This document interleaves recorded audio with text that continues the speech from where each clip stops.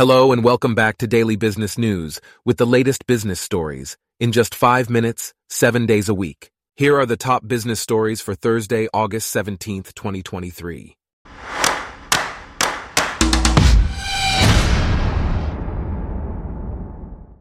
Today's episode is brought to you by Blogcast, your personalized audio feed, available on iPhone and Android.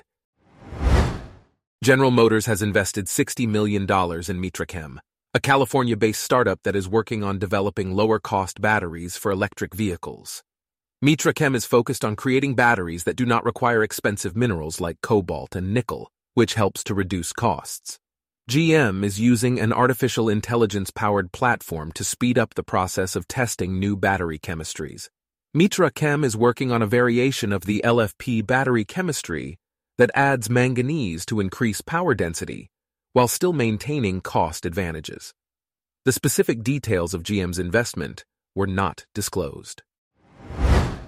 In other news, despite facing a funding shortfall, 14 venture capitalists have invested in innovative startups that are focused on influencers and the creator economy. Animal Capital, which includes influencers Noah Beck and Griffin Johnson as advisors, is focused on creating sustainable business models. Workweek, Crush Ventures, and Hustle Fund are all focused on early-stage startups at the intersection of pop culture, consumers, and tech-enabled experiences. The team includes Elizabeth Yin, Eric Baughn, and principal investors Will and Haley Bryant. Meanwhile, Marqo, a startup that utilizes artificial intelligence and machine learning to enhance search functionality, has raised $5.2 million in seed funding from Blackbird Ventures.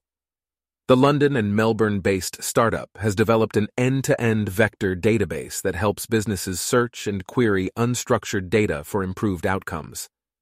Its vector search employs machine learning and artificial intelligence to capture meaning and context, transforming data into a numeric representation that can be queried by users through an application programming interface.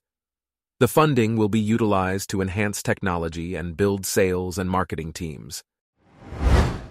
In another story, Jasmine Taylor, the founder of startup Baddies and Budgets, has shared her experience with cash stuffing on TikTok.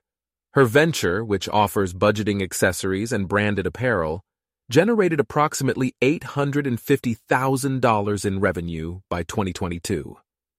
Taylor's financial content went viral, resulting in increased order volume and the hiring of 3 contract employees. This success story is part of a new series on success by Benzinga Inspire.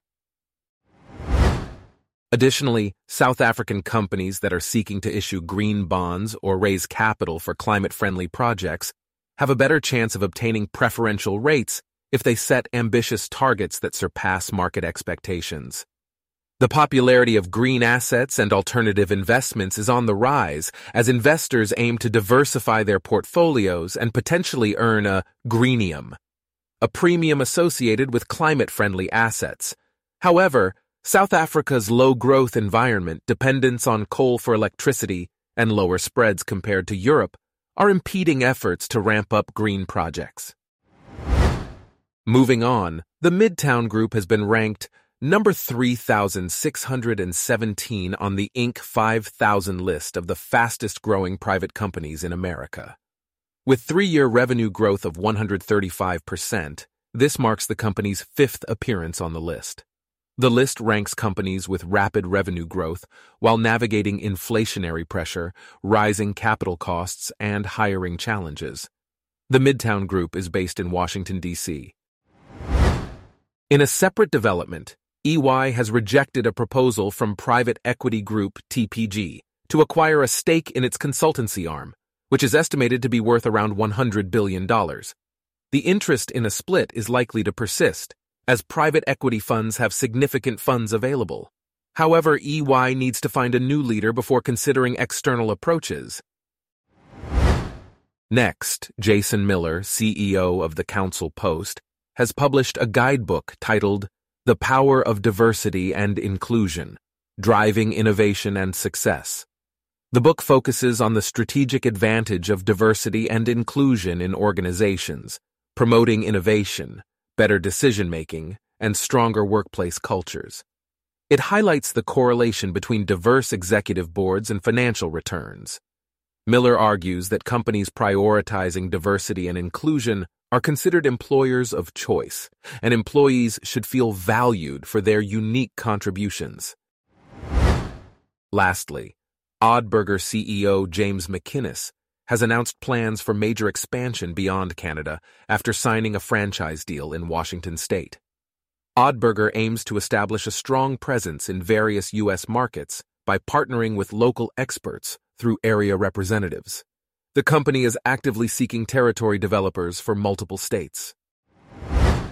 Our top business stories for today are brought to you by Blogcast, your personalized audio feed. Download the free Blogcast app on your iPhone or Android today. If you enjoyed this, please consider listening to our other podcasts: Daily Tech News, Daily Science News, Daily Lifestyle News, and Daily World News. Thanks for listening. Blogcast.